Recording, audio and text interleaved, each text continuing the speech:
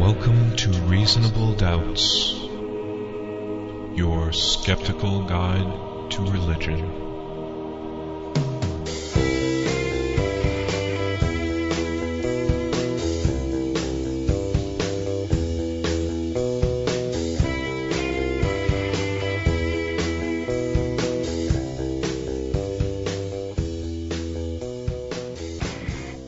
Welcome to Reasonable Doubts, the radio show and podcast for those who won't just take things on faith. You know the rest. My name is Dave Fletcher, and with me in the studio is my fellow Doubtcaster, Mr. Jeremy Bean. Yellow. We've been off for a while. Yep, long time, no see. Longer than we expected No to be. Yeah. And we apologize for that deeply, but, holidays happen and... Yeah, I was thinking, should we go through a long explanation of what happened? Because this absence, as long as it has been, was not actually intended, not all of it, anyways. Right. But I was thinking we could just save the time, and since Luke's not here, just blame him. I think that's good. Yeah, it was Luke Galen's fault. Yes. Which is especially funny because I think it was both you and I who had schedules that conflicted a lot more than Luke. Well, that's the reality. The narrative is that it was Luke Galen's fault. He's not here. You could send him hate mail. He did it. So, but we are back with this special episode with Dr. Greg Forbes, who hopefully you may remember from last year at Valentine's Day. That's right. We shared a lecture of Greg Forbes called Getting into Someone's Genes. Right. And it was wonderful and very well received. And Greg Forbes is kind of one of our favorite people, I think. He's like West Michigan's science rock star superhero guy. Totally. He's our very own Phil Plait, only he's a biologist, right? Yeah, that's a good person to relate him to. Yeah, definitely. He teaches at Grand Rapids Community College. He's the head of the Michigan Evolution Initiative. So his job is to go around training teachers how to teach evolution in the classroom. Yes. The lecture we're going to share of his with you today is on the subject of stem cell research, which might seem a little bit off of our normal subject matter. Mm-hmm. We usually talk about religion and philosophy and that sort of thing. It's a little bit more sciencey. But if you've been paying attention to the headlines lately, there's been some incredible breakthroughs with using adult stem cells in a variety of therapeutic contexts. Right. I mean, really, really amazing stuff. And if you've been paying attention to the right-wing echo chamber, you have a lot of people on the Christian right saying, well, look at that. They never had to use embryos in the first place for any of this stem cell research. For a lot of us who don't follow this issue very closely, speaking of myself, when I hear this, I'm wondering, I wonder if there's any truth to that. Is it to the point where we don't need to worry about using embryos for research anymore?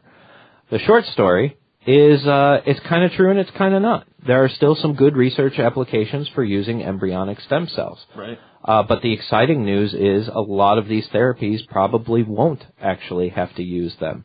And so a lot of the hurdles that have been put up by the religious right... So we can actually do science in this country. We can actually bypass that and get around that debate and move forward. But Greg Forbes here is going to present the details. How does it work? What are the different types of stem cells? What are the different therapies? And a little bit of time devoted to what are the benefits of still using embryos for research. And done with his characteristic attention to detail and humor. And we hope you'll enjoy it. Yes. But before we get to that, just a couple of quick announcements here. We will be back with one of our regular episodes very soon. And coming up in the near future, we're doing a couple more of our audio documentary-style episodes, like our Long Lake episode 21. Does that sound right? Yeah, 21, something like that. And the parenting episode, which we did last fall of 2009. And for this one, we need your help. We're looking for your stories of why you doubt. Why are you a non-believer, an atheist, humanist, agnostic, etc., etc., etc.? How did you get to the point where you are at now? So if you have a good story, if you have something you'd like to share, please contact us at doubtcast@gmail.com. Subject line, Gospel of Doubt. After we get our entries in, and looking at for the next maybe 2 weeks of people submitting entries, we'll go through them and pick out the ones that we like best, or maybe just alphabetical order, some arbitrary system. Some random measure, probably. And we'll get in touch with you then about going forward with including you in this episode. So thanks in advance for your contributions to that. And by the way, I think we should also mention, because we've been off for a little while, thank you once again to everyone who has made a donation. Oh, yes, definitely. Even during our absence, we kept getting donations. I think it was people saying, hey guys, we're still waiting. Donations or bribes? Yeah, maybe either way. So thank you very much. That's greatly appreciated. And we'll be back soon with a regular episode and lots more stuff from us in the coming year. So thanks for your patience. Thanks for staying tuned. And please enjoy this presentation by my hero, Dr. Greg Forbes.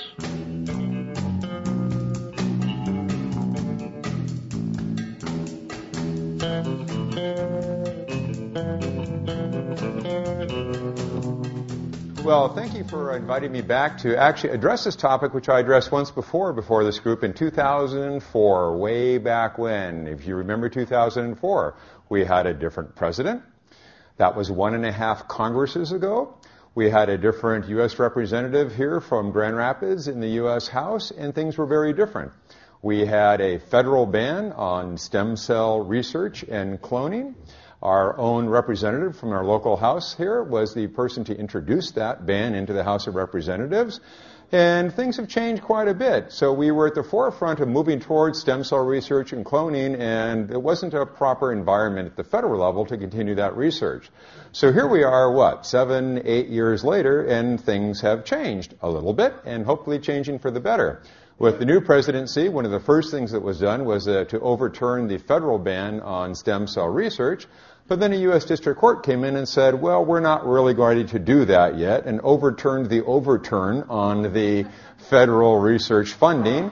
And then the U.S. District Court was asked to put a stay on that hold. So now we have an overturn on the overturn on the overturn, and we're waiting to see if it will be permanently overturned.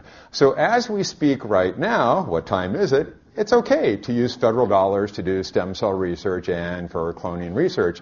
And this is a good thing, because the vast majority of all research for stem cell research and cloning research comes from the National Institutes of Health and the National Science Foundation. And so if those funding sources dry up, we're going to have some serious issues with dealing with stem cell research funding and cloning. You may ask yourself, well, why do we care? After all, what good is it? Well, that's what we're going to be talking about tonight. Because back in 2004, we were rubbing crystal balls. We were saying, well, we hope we'll be able to do this someday. We think we're going to be able to do this. Well, we have some good updates for you tonight to tell you where we were and where we have been, where we're going, and what we see in the very near future, and what's happened this month, last month, and the month before. Really some pretty exciting things happening now that we have not only federal funding, but an environment that, at least as we speak here now, seems to be favorable for stem cell research. We have a new House of Representatives at the federal level. We'll see what happens and how favorable funding maintains itself. But as we sit here tonight, things are looking pretty good.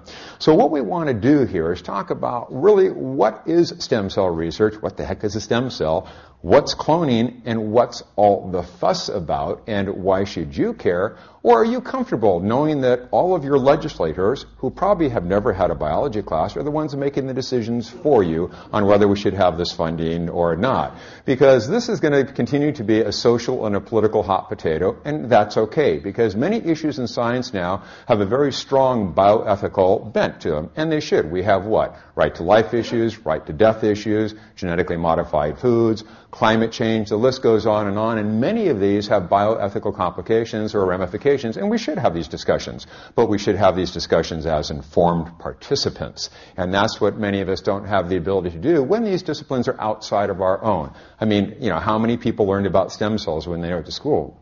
The field of research really wasn't there in the detail it is now. So what I want to do tonight is introduce you to what the heck is a stem cell, what's cloning, and this is a little bit of a review of what I did in 2004, but we kind of need to have that background in order to have the discussions as to where we're going, why is it concerned, what are the limitations and what are the possibilities, and why should Congress even be concerned about what we're doing here. So what we're going to do tonight is we're going to do, first of all, Embryology 101, a really quickie introduction here to what makes an embryo an embryo.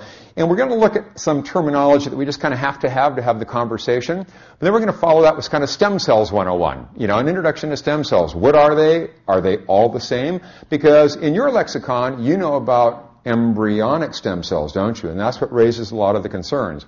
Are all stem cells created equal? Are embryonic stem cells the same as adult or somatic stem cells? Are all embryonic stem cells created equal? And what's the fuss? Where do they come from? And what are we doing with them?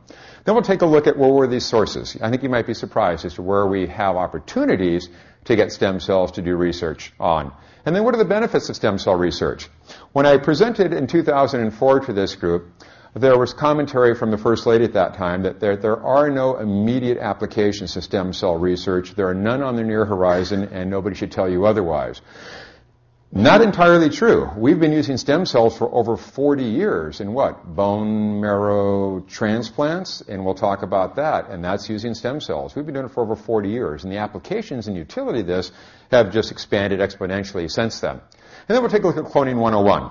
You've all heard about Dolly the sheep. How do we do it? You say, well, are we talking cloning? Are we talking stem cells? Yes. They're intertwined, right? One begets the other, and they're completely related to each other. And then we'll talk about kind of like that Hello Dolly. How do you clone the sheep next door? And if you can clone the sheep next door, can't you pretty much clone anything? And what are the little exercises we'll do, I did with you, I think, in 2004. So we'll find out, can you clone yourself? Can you give birth to yourself? Can you give birth to your mother? Can you give birth to your grandmother? And what's the answer? Yes, we'll show you how to do that tonight, okay?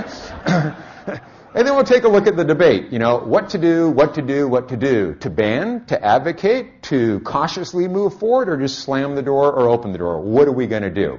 So let's start out here with Embryology 101. And first of all, we have to talk about fertilization. You guys all remember your conception, right? In the back of the minivan? I know you don't want to think about your parents doing that, but I'm thinking they did the deed at least once. Okay, you're kind of evidence of that. So if you remember back to your sperm or egg days, right, we have that sperm that's, of course, going to contact that egg. And at that point, with a little more magic and hocus pocus, we wind up with something called a zygote, right? A zygote is when the chromosomes from the egg and the sperm come together. We're back up to the normal chromosome count. And this is what happens at fertilization. And so what happens when we wind up, like this little guy in the middle here, which is our fertilized egg, eventually it turns into something called a zygote. It's a single cell. What's it going to do? Just hang out? No. What it's going to do next is divide, right? Mitosis happens. So the next stage we get into after fertilization is called growth. Look what's going to happen. We go from a single cell to a 2-cell stage to a 4-cell to an 8-cell. This is a learned audience. From 8 to 16, 32, 64, 128, we're losing you, 256, 512, 1024, 2048. Come on, get your iPhone away. He's got down pushing in numbers, okay? So what we're doing here is just expanding the number of cells. And every time these divide, the ball actually gets smaller. Each one of these cells, from the 2-cell to the 4-cell, they get progressively smaller. And this is just all growth. They're not specialized, they're generic cells. In fact, something we're going to talk about called undetermined cells, because it's not yet determined what they're going to become. That's huge. How huge? Very huge. Because we're going to come back and talk about that 2-cell stage when we start cloning around. Because at this point, each of those cells are identical. In fact, if you take the 2-cell stage, we separate them, put them back into a uterus, they're going to wind up producing twins, okay? Because they're generic at this point. So stick with me. So the first several days, all the embryo is doing is increasing in number of generic cells. We're going from, again, zygote to 2 to 4 to 8, etc. Then we get to this stage called determination, which happens right down here. In determination, now it's determined what each of those cells is going to become. In fact, we've studied many animals to the point where we know what every single cell will give rise to. That cell number 42 will eventually give rise to the left leg in the frog. 62 will give rise to the right eye. You can actually map these out and see what they're going to become, because at this stage they're determined. This is important, because we're going to talk about undetermined cells, the generic cells, versus determined cells. Because what we've been able to do is take determined cells that are, for instance, kidney cells, and make them generic again. Make them undetermined so we can make them into a whole nother organism. And this is what's really cool. We've done some amazing things since 2004. So we have fertilization, we have growth, The cells become determined. They get their marching orders. They get their job descriptions for what they're going to become. Then we get into differentiation. This is where in the early embryo, cells are going to form common tissue, start moving together. So the cells of the skin start moving towards that location. The cells of the digestive tract start moving to that part of the embryo. So you have migration of these cells throughout the embryo, forming tissues, organs, and eventually, in our next step, morphogenesis, organ systems. And in humans, this is right around week number 8. Week number 9, you actually have the development of organs and organ systems. This happens pretty fast. So we have that fertilization, we have the growth, we have the determination, we have differentiation into tissues, and then we have the production of organs. But through each one of these steps, really important things are happening in the cells. And we have to know how those things are happening, why they're happening, when they're happening, in order to modify what the outcome of that cell is going to be, what it's going to grow into, and what it does. So here's our review, because of course there will be a quiz later on. Fertilization, right? Back in the minivan, formation of the zygote. Then we had growth. All we're doing is increasing the number of cells. They're still what? Generic or non-generic cells? Generic, right? They're undetermined. We don't know what they're going to be. Our next stage is determination. Even though that ball of cells looks the same, we now know what every cell will eventually give rise to. It'll become a heart tissue, it'll become a pancreas, etc. Then we had differentiation. This is where the cells begin to organize into tissues. And then our last stage here, we wind up with morphogenesis, where we begin to actually form organs. And this is well on its way at 8 weeks in humans. Now, stem cells 101. You look at this and you think, this is something I don't want growing in my bathroom or on my skin. And you wonder, we'd almost have spent a few minutes as, what the heck is this? This is what the dentists are wetting their pants about right now. We've discovered stem cells in teeth. And this is the photograph you see in all the dentist websites. Many dentists, are you ready for this one? Drum roll. Willing to harvest stem cells from your teeth and store them cryogenically in case in the future you have need for them. So, if you lose a tooth, hang on to it, put it in the freezer behind the fudgicles, you could be good, okay? So, this is one of our most recently discovered stem cells. You could tell just by looking at it. You probably want that on your shirt or something, okay? So what constitutes a stem cell? What makes a stem cell a stem cell? Now that we've talked really briefly about embryologic development, well, stem cells, the key point here is they're capable of long-term self-renewal. Sounds kind of zen, doesn't it? Seems like you should have a tie-dye shirt and candles and be sitting cross-legged. But what is continuous self-renewal? It means you're able to keep reproducing. Most cells in your body reproduce on average about 50 times and then they're done. For instance, the vast majority of your brain cells, your muscle cells, you're not producing any more muscle cells, you're done. Stem cells, on the other hand, have the ability to continuously divide to go through a process called mitosis that many of you have studied. And they can go through this almost indefinitely, depending upon the type of stem cell. What's indefinitely? A week, 2 weeks, decades, theoretically, forever. And so stem cells, by definition, never go through differentiation or determination. They stay generic, and that's what's so important.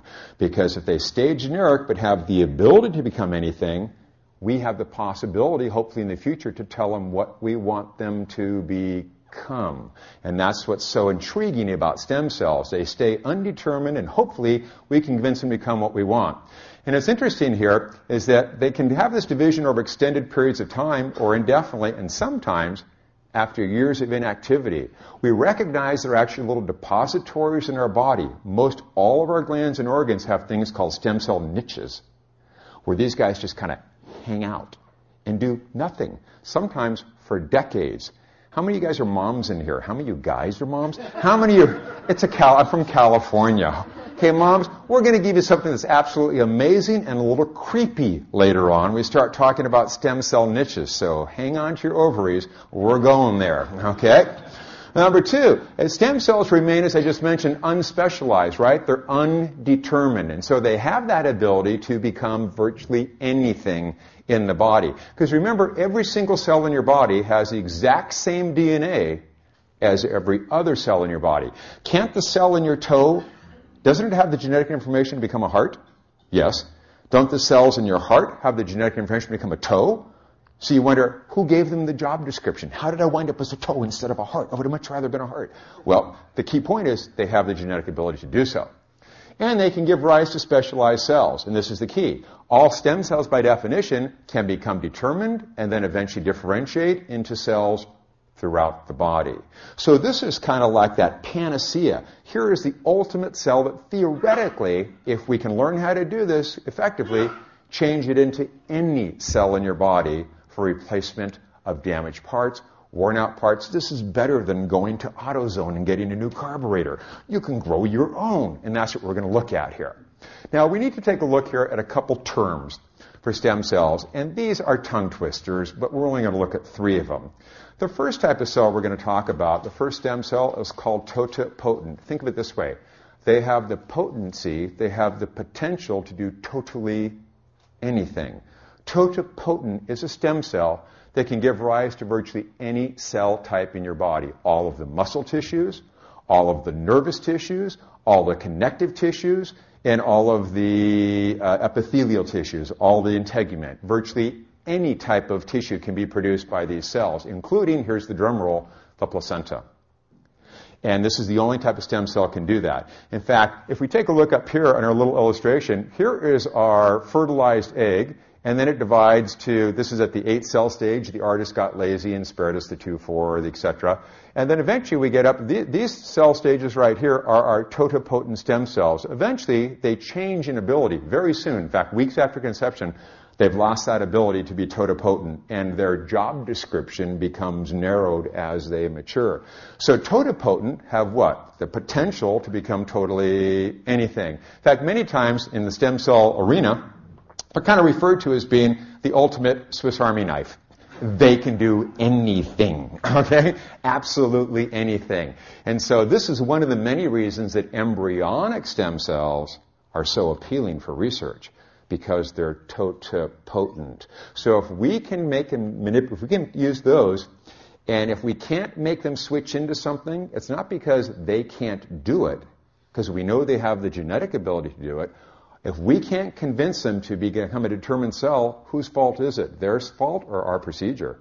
It's our procedure, isn't it? So by using totipotent cells, if we can't make them turn into what we want, we know it's our technique and not the cells, because the cell has the potential to become totally anything.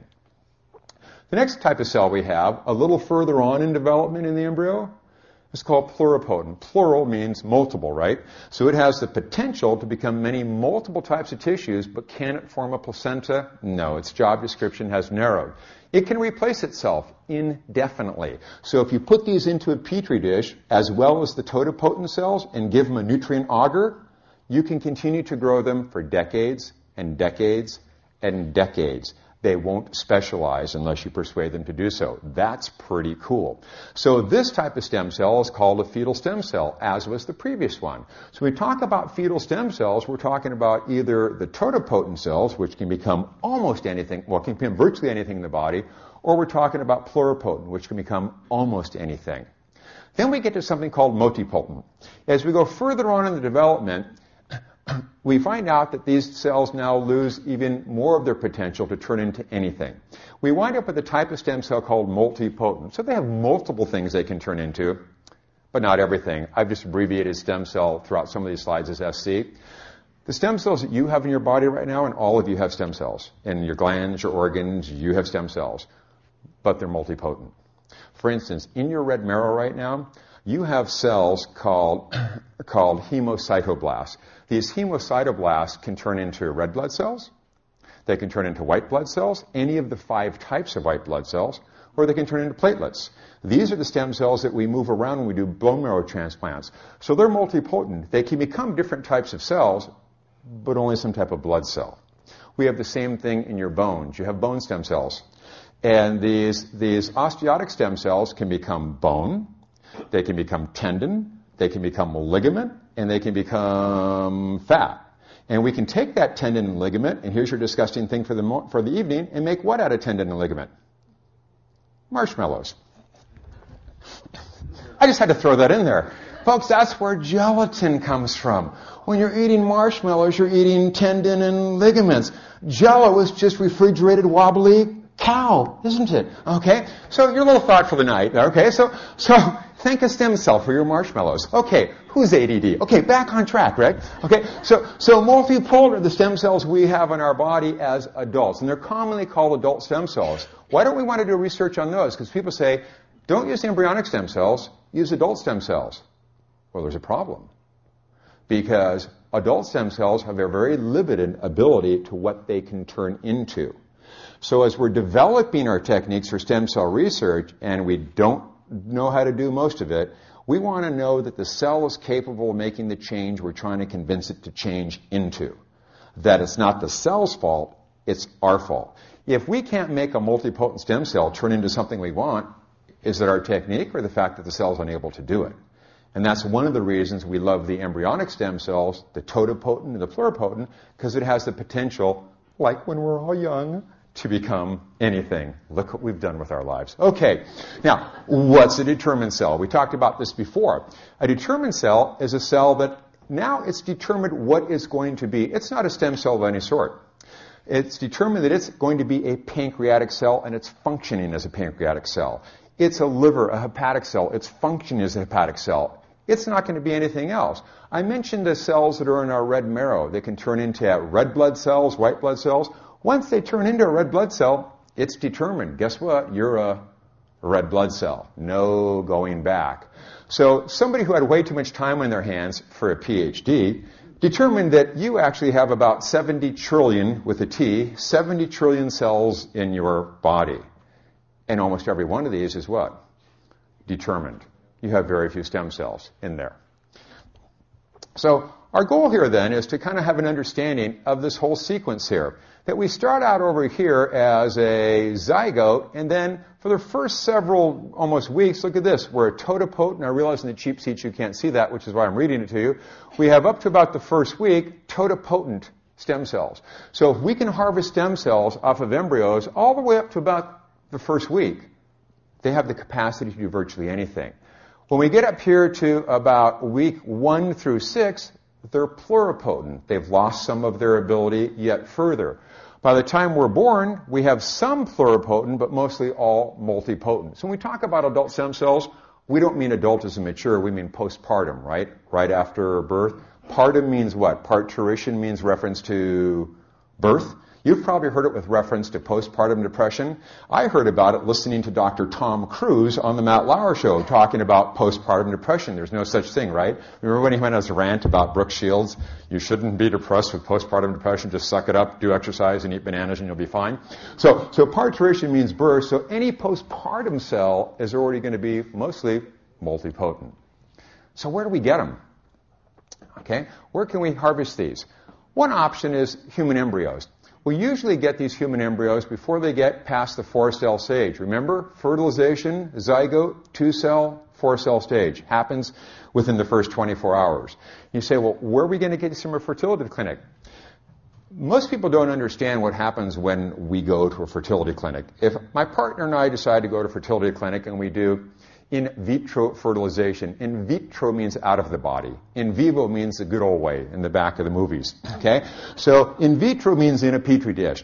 So what we do is we harvest eggs from the female. It's actually called harvesting. It sounds like you're picking fruit. Okay? So you harvest eggs from the female. You harvest about 5, 6, 7 of them that are through fertility drugs have been ripened up. And then they're fertilized in a petri dish, a regular old petri dish. There's nothing exotic. It's in a petri dish in the lab. Okay? And then you mix them together, kind of like you're making a martini, shaken, not stirred. Okay?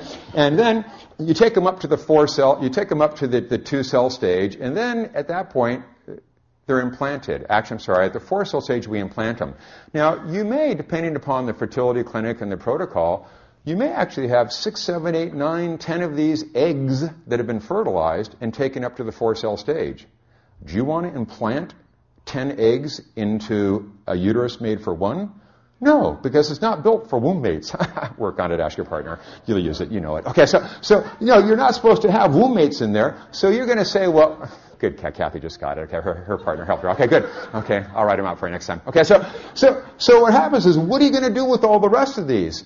You're going to put them in the freezer behind the T-bones, right? Okay, so you have another 6, 7 left over, so these go into deep freezes in fertility clinics.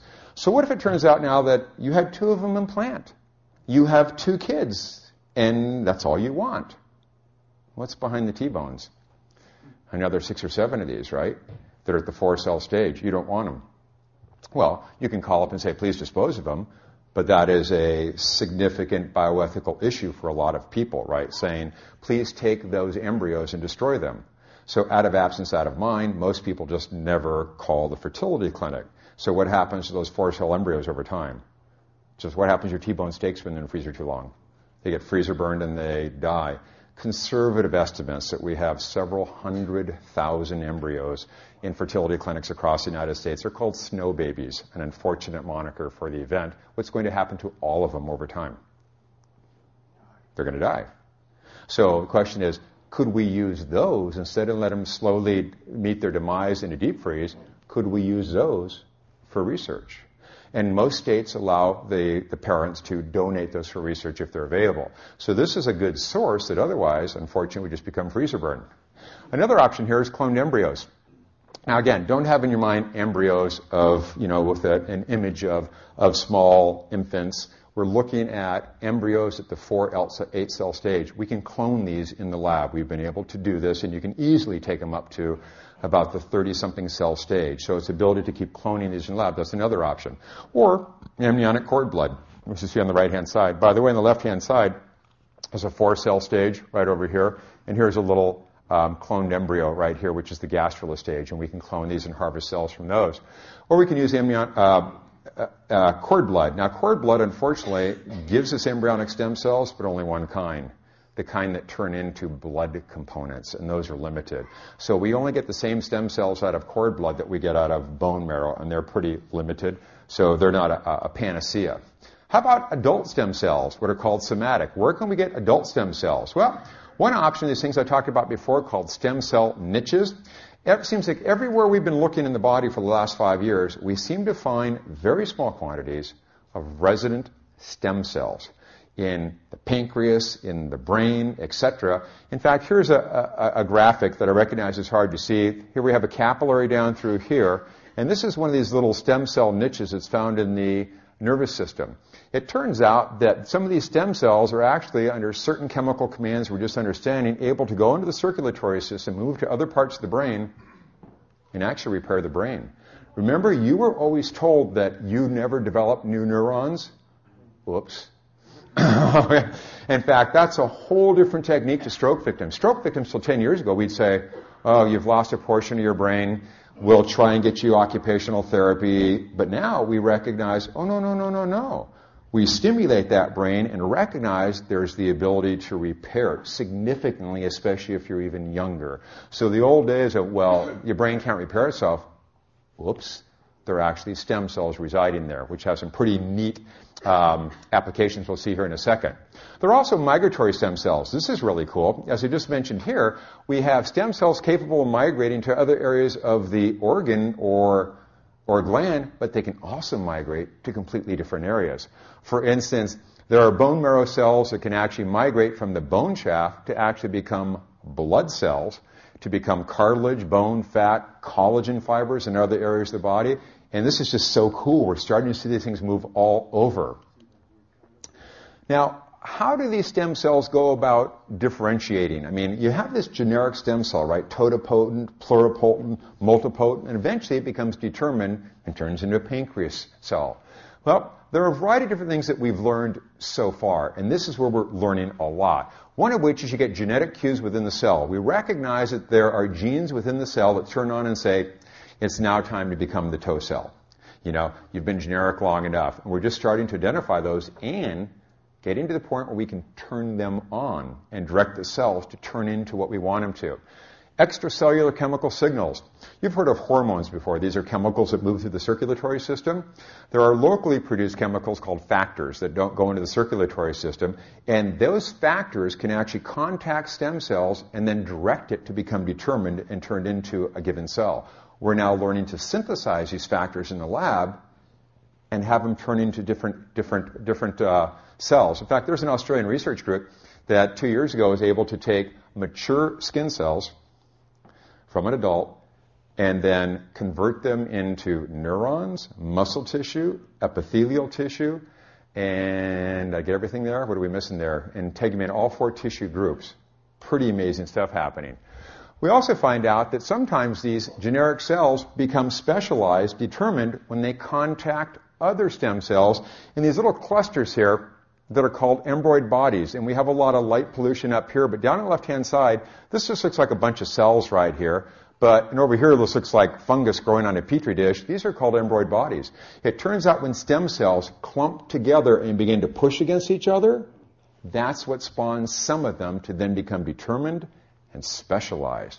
We learn this by accident. If you leave them too long in the culture dish, they don't stay as generic stem cells. They start to become determined. So in some regions of the body, as the embryo is developing, when the cells begin to push against each other, that itself is enough to trigger determination, which is pretty cool. We then have something called epigenetics. Some of you may know about epigenetics. Most of us in here went to school in the day where we thought that everything the cell does is determined by the DNA residing in the chromosome of the nucleus. That's so 90s. It turns out we recognize that many of the activities of that genome are determined by chemicals coming from outside the cell. Epi, outside, genetics, factors coming from outside the genome. So chemicals are moved around the body to cause genes in other cells to turn on and turn off. And we're now starting to synthesize some of these chemicals. And another one here, transdifferentiation. Ooh, there's a tongue twister. This is where we have cells differentiating into cell types unexpected, where we can actually have brain cell cells on their own turn into blood cells. Who would have thought? It's beyond the job description. So every time we look, it's like, oh, who would have thunk that?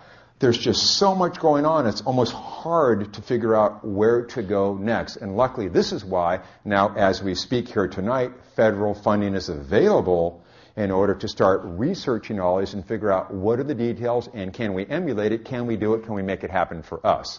Because our goal here is to be able to take these zygotes, let them go to the blastocell, remove some of these pluripotent cells in here, and then turn them into the tissues of the body that we want. Wouldn't that be better than when you need, for instance, if you have a stroke, rather than saying, oh, well, I'm working on 90% of my brain, you have a heart attack, oh, I'm working on 85% of my heart? Wouldn't it be great to just regrow those cells? In order to stimulate stem cells, inject them into the area, and have them replace the damaged tissue? We're very close. In fact, we're in clinical trials, and I'll tell you about those in a minute. So the goal here, the overall goal, and I realize we have the light pollution up here, is to be able to take these cells from that blastula, take them out, turn them into what we want through one of those many mechanisms we just talked about to get them to become muscle cells, heart cells, retinal cells, etc., etc., etc. And this is no longer science fiction. It's happening at a lab near you.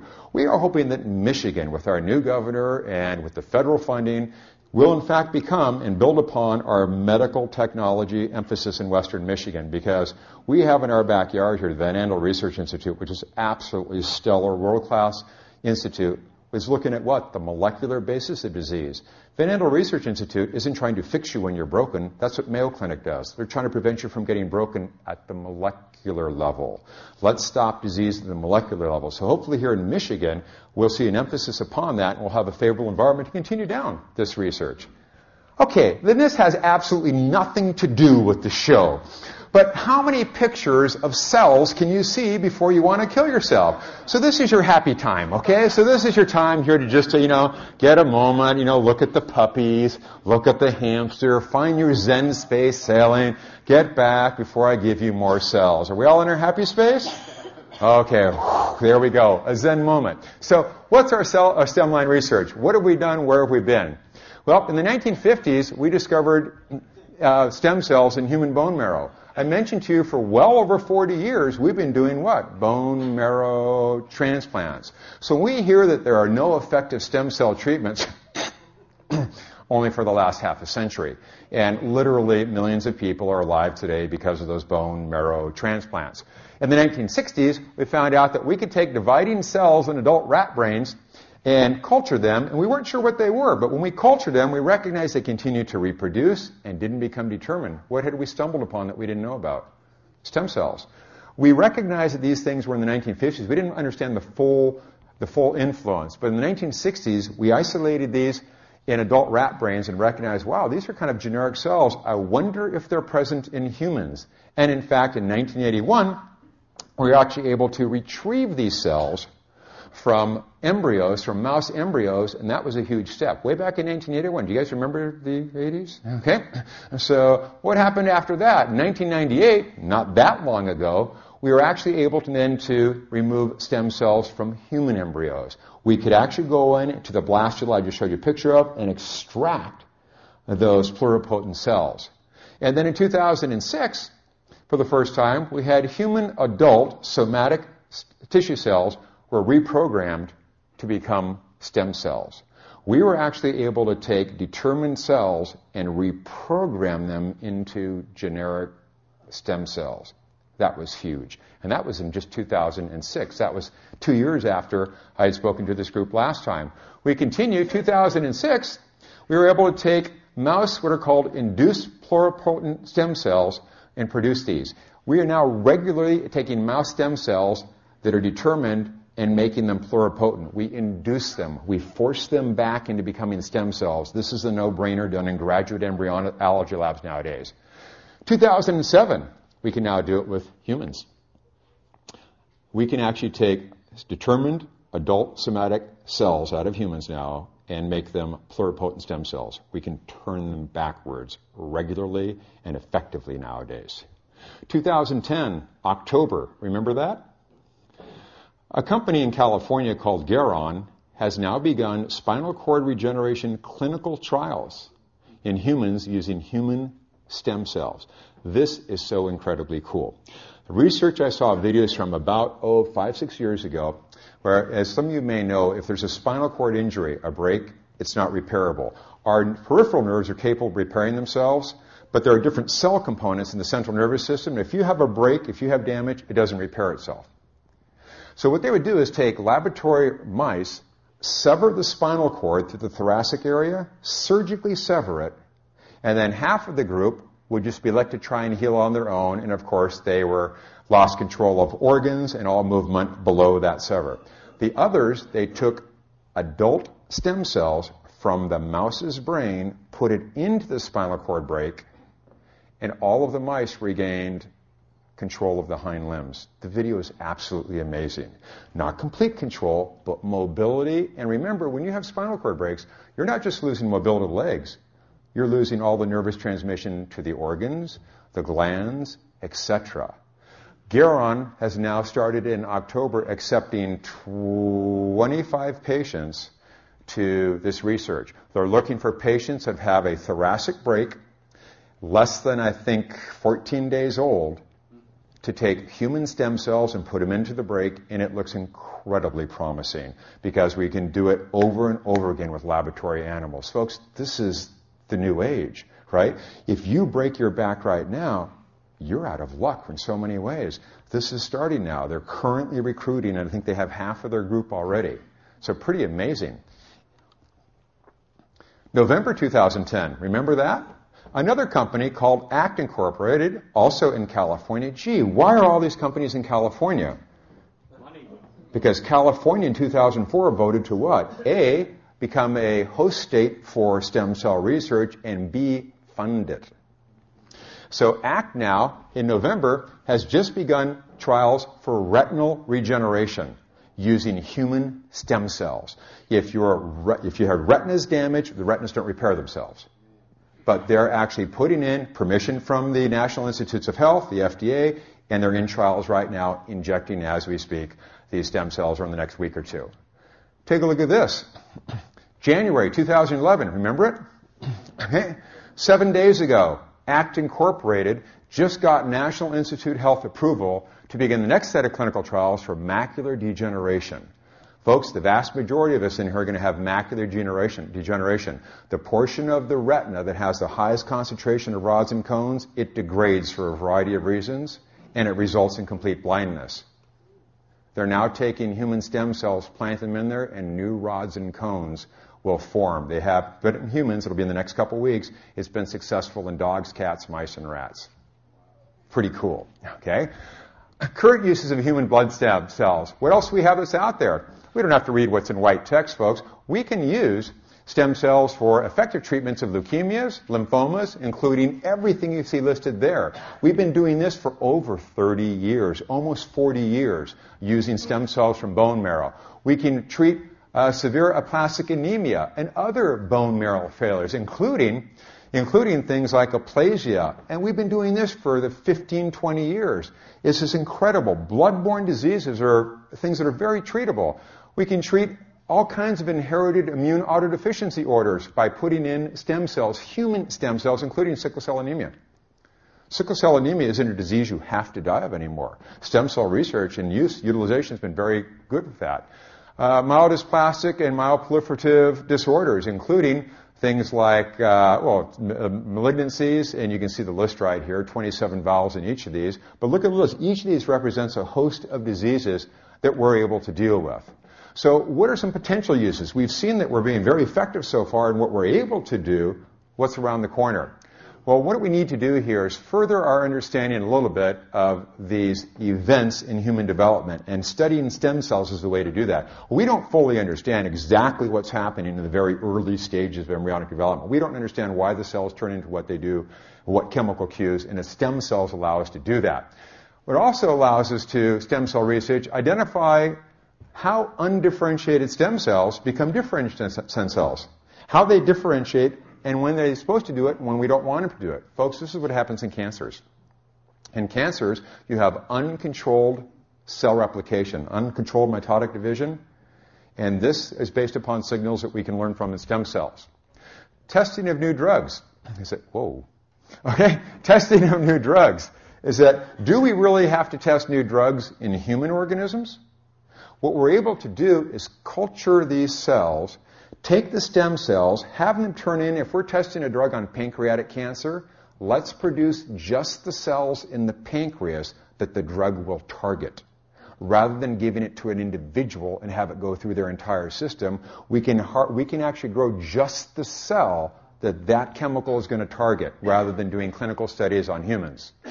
Also, cell-based therapies. We've talked about spinal cords just now. Cell-based therapies are taking cells to fix disease rather than surgeries, rather than pharmaceuticals. We're able to now look at repair of spinal cords. Diabetes. We're able currently, as we speak, to take cells within the pancreas, turn them back to where they're undetermined, and then have them act as pancreatic islet cells that produce the insulin in the pancreas. We're doing this now. That's pretty cool. Think of all the diabetics in the world that could benefit from that stem cell therapy. Stroke victims. We've recognized we can now take stem cells harvested from the brain and put them into, we're not doing this clinically, we're doing it with laboratory animals, take those stem cells, activate them to become neurons in other regions of the brain and replace the brain tissue that was lost during the stroke or the trauma. We're doing it with heart disease. In mice, we're actually able to take cells, inject them into the damaged part of the heart when we induce a heart attack in mice. Sorry for all you mice lovers. But we're actually able to have those stem cells turn into new cardiac cells, myocardial cells, and regenerate. We're not exactly sure how that's happening. We know that the heart gets stronger. We're not sure if the stem cells are turning into myocardial cells. Are they somehow affecting the native stem cells to regenerate? We're not exactly sure. And this is what we're able to do, like with mice. I mentioned we can do that in mice hearts. We can even take the stem cells we can inject these into the tail, remove them from the tail of a mouse, and have them migrate to organs of concern. It's amazing. So what are the hurdles? Do we have it all figured out? Oh my God, no. Okay. What we need to be able to do, first of all, is we need to, our stem cell research, we have to reproducibly be able to differentiate them into the desired cells. If we want it to be a pancreatic cell, we can't do that regularly. Sometimes we can't even differentiate. We're way at the early stages of the learning curve here. We also have to be able to get these cells to proliferate extensively and generate large quantities of stem cells for making tissues. We're not good at doing that. We're not even close. We also have to make sure the stem cells we use survive in the recipient. It's no good to have your heart be better for a couple of weeks until the cells die, right? They have to integrate themselves into the tissue. We also have to be able to have them, after they integrate, to remain in those tissues and function for the duration of the recipient's life. And this is what we're able to do, we believe, with the 3 clinical studies I just cited, with spinal cord, with retina, and with macular degeneration. In laboratory animals, the cells persisted, and became fully functional cells. And we have to do this without harming the recipient. Now, with my students, I teach anatomy, physiology primarily. We look at a lot of disgusting things. So as a public service, I always let them know that the next pictures that follow, anytime you see this guy, and we have the light pollution in here, but this is a little orangutan hiding his eyes. When you see this, it's your call if you want to watch the next picture. Okay? What happens when good stem cells go bad? Let's take a look at teratomas. These are teratomas. You may know them as dermoid cysts. Both males and females get them. Have you ever heard when you read those great literary magazines like National Enquirer, World Globe, it says, my mother found out that my mummified twin had been in her ovary for 20 years, and they found teeth, they found fingernails, they found hair, and car keys. Is this possible? No, you can't get car keys in there, but the rest of the stuff, yeah. Okay? It turns out that stem cells have the ability in pathological conditions to go from being undetermined to determined and then differentiating into cells. In females, now if you can see this here, this is an ovary. Those are teeth. This is sebum from a sebaceous gland. Over here, this is a tooth. I wish you could see with better light. This is hair. This is scalp. That's hair down through here. Okay? Over here, this is a testicle. Those are teeth. Okay? Over here, this is hair and scalp. How cool is that? Okay? Now, I had a student once that called me, after she'd had my class, she goes, Dr. Forbes, I just came back from the doctor. I go, yeah, because I get phone calls from students years later. I remember when we talked about so-and-so cancer, I have it. And I hate those phone calls. Well, this one was like, I went to the doctor, guess what? I go, she goes, I have a teratoma. I go, well, I'm sorry. She goes, no, what's cool? They took it out and I asked if I could have it and bring it into you. Her OB-GYN goes, I've been removing these for 3 decades and nobody has ever asked to A, see it, B, have it. But she understood these were just wayward stem cells that for some reason decided to go ahead and specialize, okay?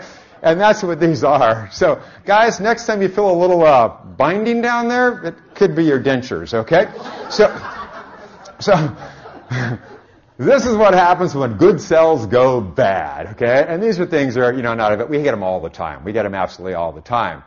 Now here's what, remember for you moms in here, I said that we may or may not gross you out. Okay, all of you moms in here, when you were in that 3rd trimester of development, things were happening inside, which of course you're well aware of. When, the baby would use your bladder as a trampoline, you felt like the 51st state, all those things that go with it. But when you're producing blood, the maternal blood circulatory system is completely separate from the fetal. The baby produces 100% of its own blood. There's no direct interaction between the two circulatory systems on paper according to the blueprints. But during that last trimester, when you're sporting 8-9 pounds of baby, 4 or 5 pounds of fluid, in a uterus it's the size of an infant's hand, something's got to go. So there's some placental tearing. And what happens is some of those embryonic stem cells, the pluripotent stem cells, migrate from the baby's circulatory system into yours. This is where we do the doo-doo-doo-doo-doo. Now, the first part's going to creep you out, okay? There's a good side at the end, okay? Here comes the creepy part, okay? Those stem cells move into your body, ladies, and they set up residency in every gland and organ we've looked at. They're called remnant fetal stem cells, and they stay pluripotent for a very long time, till you're in your late 40s or 50s. Then they start becoming determined. They determined and they move to various organs in the body, and sometimes they cause havoc. This condition up here is called scleroderma, hardening of the skin. And we've known this for a long time. It used to be called werewolf finger. Not a very, nice term, okay? But now don't wig if you go, oh my God, I've been having a dry spot. That's winter, it's Michigan. It's okay. But these become really very rigid, and we could never figure out what they were. But then we had the ability to do DNA analysis. We pull the cells off of these and find out something very strange. Only half the chromosomes in those cells are mom's. The other half are dad's. Uh-oh. Work this one out. Because your baby is what? 50% you, mom, 50% dad. These weren't mom cells at all. Whose were they? The babies that have moved up to the surface and can cause havoc. Sometimes they can cause lethal conditions. This is one of the reasons we believe that women primarily have autoimmune disorders compared to males, because you can have these remnant fetal cells that begin to give us problems. Well, here's the bad part. Ladies, for all you guys who gave birth to a child of a man that you never want to see again as long as you live, he's always under your skin, isn't he? You can't get rid of us. You can divorce us, but we're always there. Okay, so here's the good news, and I'll give you the short Reader's Digest version. There's a gentleman who, I'm forgetting his name right now, who was told that his remnant fetal cells caused the death of his mother. What a great thing to tell a 12-year-old child. So he decided, well, this is bad. So, short story made long, he decided to spend his life studying these things called remnant fetal cells, and he's now the guru of this. He's recently produced a coffee table book on this, and he found out in his research, he became a molecular biologist. His research has shown that, yes, he could cause some problems with these, but also, who's most likely to live longer? Women who have given birth or women who have never given birth? Now, as you moms, you'd swear this is not going to be the truth. Moms live longer on average. We think part of that is because these remnant fetal stem cells can not only cause havoc, but they can turn into anything in your body. And they're 50% your genome. And it turns out they may, in fact, impart abilities for your liver to regenerate, your spleen to regenerate. So actually your kids could be helping you out, ladies, throughout your entire life.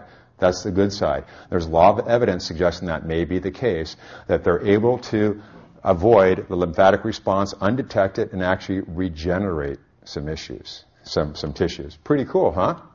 Let me just take you through a couple more things here, and then we'll call it quits because we're almost out of my hour here. Cloning. Let's take you through cloning 101. Cloning. What's cloning? Cloning, we're going to produce genetically identical cells by manipulating a parent cell to do what we want. Commonly, we do this with stem cells, don't we? Embryonic cloning is something we've done for a very long time. If we take you up to the 2-cell stage, the 2-cell stage here, all we have to do is separate these 2 cells. We can implant them back into the uterus, and they'll develop identical twins. There is a dairy business in Caledonia that's been doing this since the 70s. They take cattle embryos up to the 4-cell stage. They separate them. They put them into 4 surrogate uteri. Uteri, is that a plural? Uteruses. And you wind up with what? 4 identical twins. That's a no-brainer. But that's doing it with what? Undetermined embryonic cells. That's a no-brainer. You do it in undergraduate labs. But here's a bigger question. Knowing that, could you give birth to your mother? If you can take the 2-cell stage, divide it in 2, and each one will turn into a completely intact human, and that's what happens in humans. Twinning in humans is almost always only at the 2-cell stage, which is why we get what? Twins, right? Rather than quadruplets. So can you give birth to your mother? Let's take a look. Okay, I spared no expense here on getting the visual aids, okay? So here's what we have. I didn't know you could get pregnant Barbies, but apparently you can. So here's what we're going to do, okay? It gets better. Okay, so we're going to have your grandmother, okay? Your grandmother, it turns out that she's having problems conceiving. So we harvest your grandmother's egg, and we get grandpa's sperm, and we do in vitro fertilization in the Petri dish. We take it up to the 2-cell stage. One of those cells we put in the deep freeze. The other one we put into grandma, okay? Grandma then gives birth to your mother. Your mother decides she wants to do it the old-fashioned way with Ken. Okay? So Mom and Ken get together, make nice, and they produce you. Are we good? Okay? Now the question is, can you give birth to your mother? Do do do do do do do do. Okay? Well, it turns out you can. Okay? Because it turns out, remember we had 1 egg in the freezer? Well, it turns out that Dad, it turned out, we don't know who he was anyway. We don't know if he's really your dad because Mom had history. Okay? And by the way, you had a hot mom. Okay? So we're going to get rid of the guy. And you've decided, I really didn't like my dad, but I love my mom. In fact, I'd like to have birth to someone just like my mom. But you remember how Mom was created. From a cell of which it's identical as in the freezer. So you get it, have it implanted into you, and you give birth to who? Your mom. No-brainer. We do it with livestock all the time. What's a no-brainer? Coming soon to a Tasty Freeze near you. Okay? So can you do it? Sure. Can you give birth to yourself? You can, can't you? Okay? So you say, well, I gave birth to myself. I'm kind of God's gift to humanity. How can we do better than this? Why dilute my genome by 50% with a male genome when I am the pinnacle of creation? So you remember that in the freezer, what? You have another egg. So what are you going to do? Implant it, and who do you get? Hand-me-down clothes that fit. Okay? So this works out really well, doesn't it? Now, we can do this naturally. You can twin around. This is cloning around naturally. Every time bears give birth, guess what? Identical twins. Goes up to the 2-cell stage, they separate, they each implant. Deer, every time they give birth, identical twins. 2-cell stage, separate, implant. Armadillos, 4. Goes up to the 4-cell stage, separate, they all implant. Hey! What's really cool, nature the first year gives the bear 1 offspring, and the deer 1 offspring. It's nature's way of saying, this is your trial run, but after this, it's full production. Okay, so first year it's 1, after that it's twins.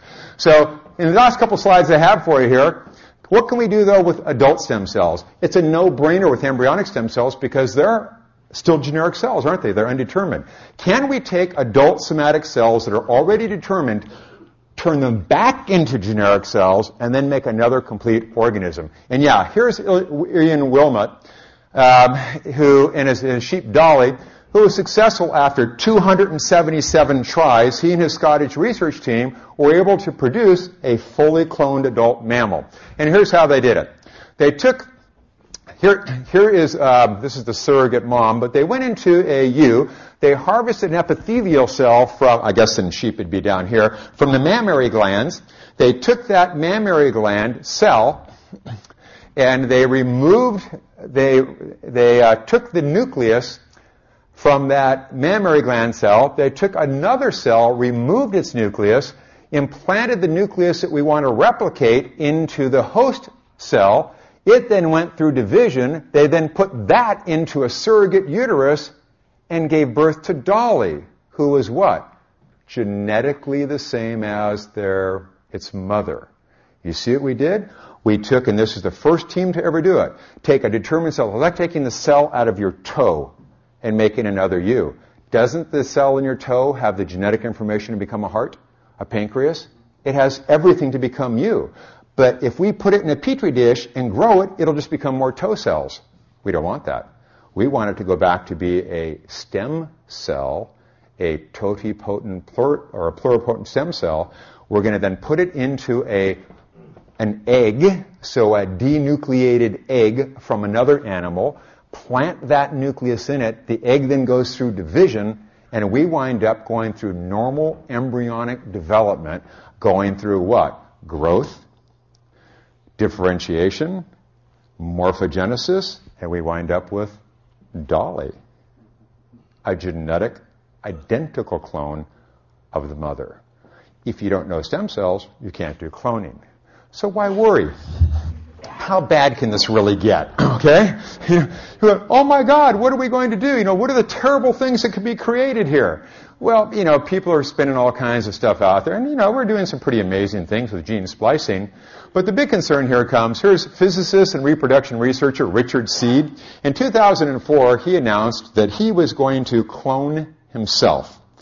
And it hit the fan because he had the money to do this, and he decided he was a pretty cool guy, so he thought the world would be better by having a whole bunch of Richard Seeds, which scared all of us. Now, had it been Shania Twain, okay, we could have gone that route, okay? But it was Richard instead. So people are worried, my God, will we have people cloning themselves? Well, you think about that. I mean, that's a potential, isn't it? We could do it now. There's an international ban about cloning humans.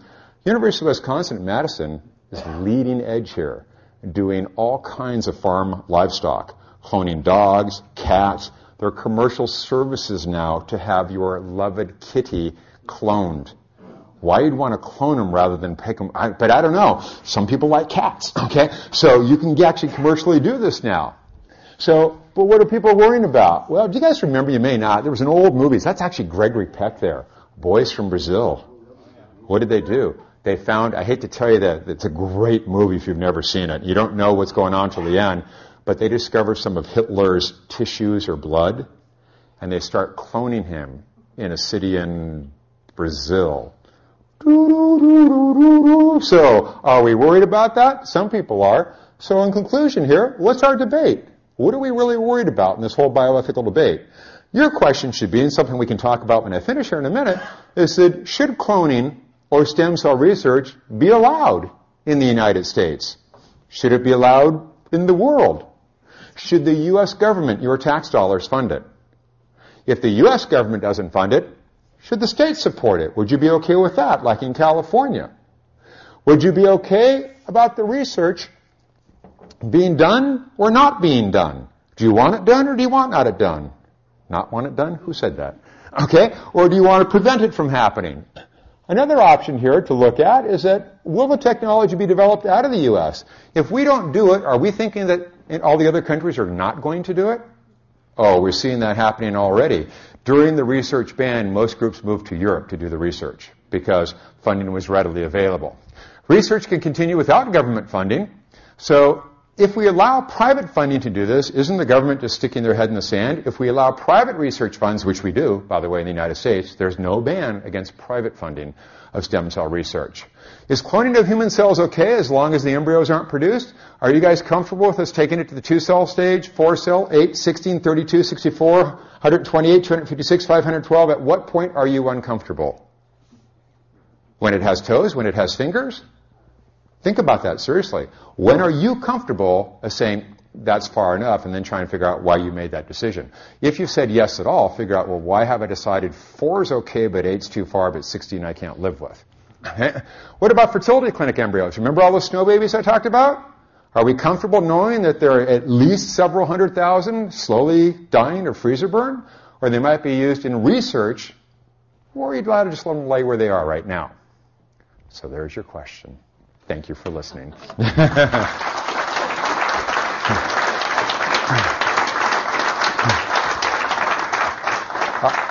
Are you moms still a little creeped out there? It's either the cysts or the fetal cells. All right, I'll come around with the mic and we'll take questions and comments. Hey, Greg. I seem to remember you did a lecture a few years ago where you mentioned that Geron Corporation in California, and they had been working on ways to stop cells from dividing as a way to cure cancer. And shortly after that, like about 6 months after your lecture, their stock went through the roof. Mm-hmm. Right. It was the same company. Yeah. What the game plan for most biotech companies is to do a press release of some absolutely astounding breakthrough they are on the precipice of making. Stock goes through the roof and the company is sold. And one of them was what happens here is we were talking about every cell, every chromosome has at the end a little code, a little section of DNA that doesn't code for anything. They're called telomeres. And every time a cell replicates, it loses some of these. And when they lose all the telomeres, it can't reproduce anymore. None of your muscle cells have telomeres, which is why you'll never produce more muscle cells. Your neurons no longer have telomeres. So what this company was doing is saying, we've figured out a way to keep the telomeres from being knocked off. And so cells can constantly regenerate themselves. Well, there are pros and cons because cancer cells don't obey that telomere rule anyway. So, but the stock went through the ceiling. Yeah, I don't remember if it was Geron for that one, but that's a common thing in the biotech field.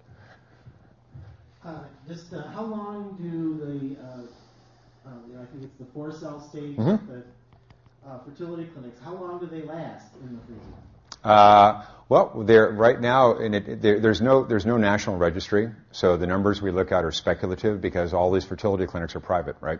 And most of them won't divulge who's in the freezer, how long they've been there. But without a doubt, we've been doing in vitro fertilization for 30 years. And so we know that they're in there for at least 3 decades. I don't know that anybody's gone back several decades later and said, I'm 60 now, I'd like another child. So I don't know. Sperm, on the other hand, can go we have sperm that's viable after 40, 50 years. We can freeze eggs. We couldn't freeze eggs effectively until whole eggs recently. But there are issues because they're damaged quite rapidly. This is different than freezing a gamete because it's a large biomass, and chances are they're not viable after a short period of time. So it's probably of no value. So if we said, let's open up and just use for stem cell research all of those snow babies that are 10 years old or longer, no one's going to touch them because they're most likely not viable. They're probably not viable after several months, actually. Because we recognize we're only successful, although we're really good at doing in vitro fertilization, depending upon which clinic's doing it, we have like a 40 to 60% implantation rate in the uterus, which is why you put in 2 or 3 hoping one will catch. Unless you're, of course, the Octomom, where you have a dozen put in and, okay, you get 8. I understand that Dolly the sheep, there's some complications that, I don't know what it's through cloning, that the animal is short-lived for some reason. Yep. Now, has this research advanced to the stage where it's better now than the earlier tests? Yeah, what we found out is, getting back, and I think everybody heard the question, is that Dolly, what we found out genetically, she wasn't firing on all cylinders, because it turns out that you're cloning the animal, the genetic age of the animal it was cloned from. Remember we just talked about these telomeres that we're losing? So it turns out that there are some complications. If we're going to try and clone Richard Seed at 74 years old, we're not going to get a young spring buck out of it. So there are some issues there. So we recognize if we're going to do this type of cloning, that's one of the things that we need to address. But University of Wisconsin-Madison is really leading this. And if you're looking at cloning young mammals and birds, we're not seeing that problem. Are there any implications for cryogenics with this? Cryogenics is the freezing. Are we talking cryogenics of tissues, organs, heads, and bodies? Yeah, cryogenics, which has been around since, my God, I remember the Skeptic Society in California. We had somebody from Cryonics, the California company, come in, the president. My God, that was back in 1980-something, when, of course, we all learned that Walt Disney had frozen his head and others. The issue here is that the only implication here would be that if some of those cells are viable in those body parts that are frozen, that looks pretty good. The chance of rectifying, reviving any glands, organs, organ systems, or central nervous system, would probably be nil to none. But if those cells are still viable, because we know that everywhere we're going to find some of these stem cell niches, there is an opportunity. So could we clone Walt Disney back from one of his cells? Yeah, we could, as we sit here right now, and say, yeah, we could. Have we done it? Of course we haven't, because I haven't seen Walt. But can we do it in laboratory animals? Oh yeah, slam dunk. Yeah, you guys have seen Jurassic Park, right? With the removing the DNA from mosquito. That's not pie in the sky. That actually was based upon the university I did my undergraduate in, Cal Poly San Luis Obispo. That's the lab where that research is being done, is removing DNA. It's not intact, but there are ways to back clone and get those things. And National Geographic, I think, is sponsoring this back cloning of the woolly mammoth or the mastodon. So you could have woolly mammoth coming to you. The last time they were in Grand Rapids was 10,000 years ago. How cool would that be, John Ball? Okay, I just want to make sure I know how to talk to people who might be anti-stem cell research. We can now take a regular cell and make it go backward into a totipotent cell? Yeah, the second best. Does that mean we're getting close to not needing those little baby? Yeah, that's our goal. Yeah, cells? That's the goal. Yeah, the question is, can we eventually get away from using embryonic stem cells? We certainly hope so. Sure, that's the whole goal. Let's get away from that, and we avoid that one of the bioethical debates. People will still wonder: is that should we allow Charles to clone himself? We're going to have to vote. Okay, so there's still that issue. Okay, but if we can get away from at least that one huge bioethical issue, that would be wonderful. But as I mentioned at the beginning, we have to make sure that we have our technique down, that the reason we can't do it is because the cell can't do it. We want to make sure that it's not our technique. And that's the advantage of using the totipotent right now, is that if we can't turn it into the cell we want, we know the cell can do it. It's got to be our technique. So once we get the techniques down, sure, we should be able to do that. I don't think we're that far off from doing that. But I said, there's a lot we need to learn at the biochemical level on how these things are happening. Don't let me lead you to believe that, you're going to be able to do anything in 5 years, but it's just going gangbusters right now. So I work for Spectrum Health in the clinical research department, and I work on the cardiovascular team, and we have an opportunity to do peripheral stem cell research and study. But it's being questioned because of the resources that it might take. I'm thinking it would be worth it regardless. considering many of the things you mentioned, Van Andel, et cetera, being on the cutting edge. Oh my God, yeah. I think that we should just jump at the opportunity. Yeah. Would you say, assuming all the preceding things, the appropriate preceding things have been done to get it to this stage, making it safe and efficacious, that we should pursue it? My God, yes. I mean, Van Andel Research Institute, again, you look at it as the little building in the corner. Understand their mission statement is, my interpretation of their mission statement is to become the leading molecular research institute on the planet for their 4 diseases, which is Parkinson's, cancer, Alzheimer's, and cystic fibrosis. And they're just about there. Realize those are not physicians working at Van Andel. Those are molecular biologists and geneticists. They're PhDs, not MDs. Because we're looking at the molecular basis of disease. That's very different than fixing your cardiovascular disease. Let's prevent you from getting there in the first place. And we're able to do that. And as you know, in the cardiovascular unit, probably research has been, we know that cancer cells have the ability to release something called angiogenic chemicals. They cause blood vessels to grow to the tumor. This is what's so hideous about cancerous tumors. They need a vast supply of oxygen and glucose. They send out angiogenic chemicals that cause the blood vessels to grow through the tumor. We're able to isolate and reproduce those angiogenic chemicals and in laboratory animals inject them into the occluded arteries. And instead of doing open heart transplants, open heart surgery, we just grow new vessels around the damaged area. Beats the heck out of crack in the chest, as we say in the biz. So it's just incredible out there right now, what's available, and to not do it. And we're hoping our new governor, who of course has this very strong pro-business, let's get Michigan in front, this is the place to do it, because folks, where we bank in most of our effort here in Western Michigan, it's medical mile and it's technology, it's not tools anymore. Yeah. What is the potential for human longevity or human immortality? Are we talking about Charles again?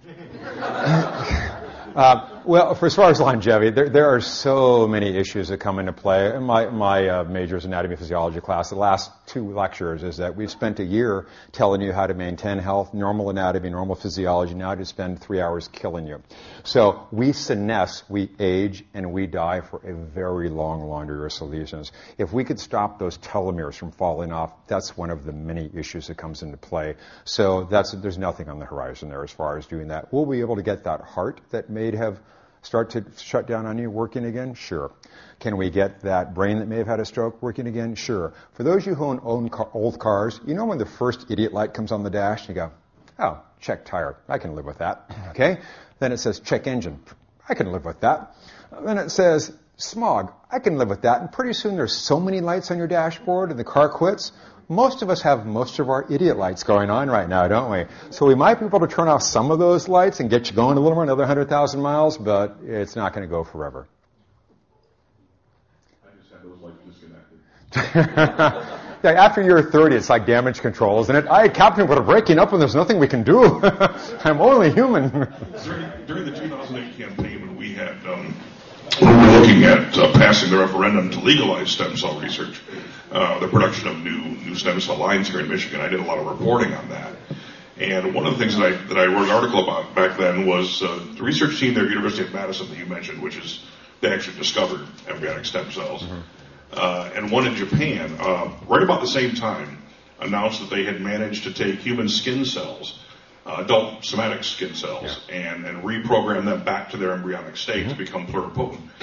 The problem that they ran into with that, and I interviewed some of the researchers that did it, and they said the problem with this is we can only do it by introducing viral DNA into the process. So if we were to use that and then implant it into a real human being, it would cause cancer. Mm-hmm. So it's proof of concept. We know we can do it.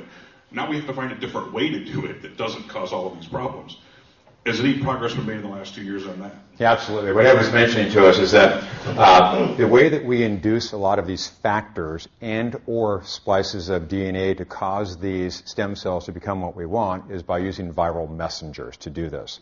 The problem is by doing that, these viruses, which aren't life forms, they're in that netherworld between living and non-living, they can take up residency in the cell, in the tissue, in the organ system, in the organism, and can cause problems.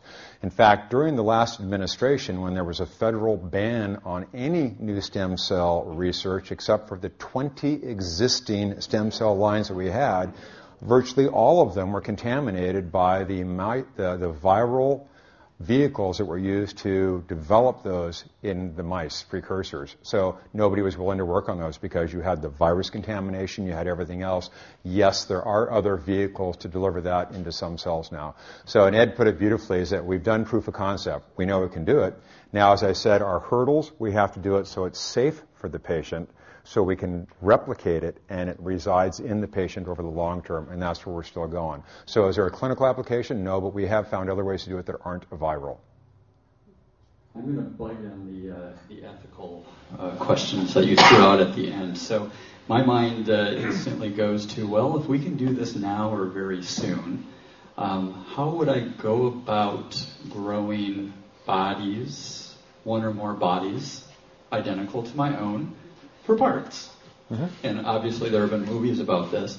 But I think it's a serious question. How would you ethically clone yourself, raise the body minus consciousness to the point where you could start using parts? You saw the movie Island, didn't you? I have seen it. If you haven't seen it, great movie. Of course, now you know the plot. But, I do think it's a relevant question for those of us who judge life, the value of life by consciousness, human experience, and so forth. If you kept a body comatose or what have you, so it never had that. Sure. Would it be ethical? Well, if your transmission goes out in your 72 Honda, do you have to go and buy a new 72 Honda? Or can you buy a new transmission? You can buy a new transmission. That's where we want to go. So the idea here is to not to grow, like all the sci-fi, to grow a whole new body to produce that organ, but to grow the organ itself. You ready for the drum roll? We have successfully grown human spleens in the laboratory.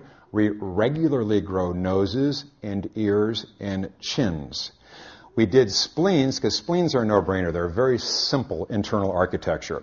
We made a lattice structure out of algin that comes from seaweed, and you put the spleen cells on there. Because if you grow spleen cells in a petri dish, you get a flat mat of spleen cells. They don't know to grow up and look like a spleen.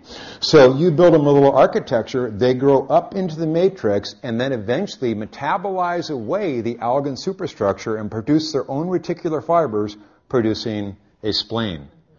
We grow ears, we grow noses, we grow cheeks in the lab already. Our goal is not to produce the entire organism to produce the kidney.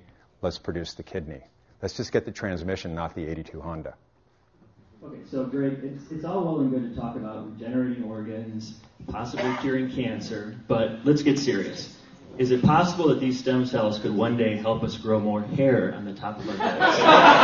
Well, you and I have talked about that, but clearly we're an artifact of our own high testosterone levels. Yarr! Thank you, guys. I'll be around if you have any questions.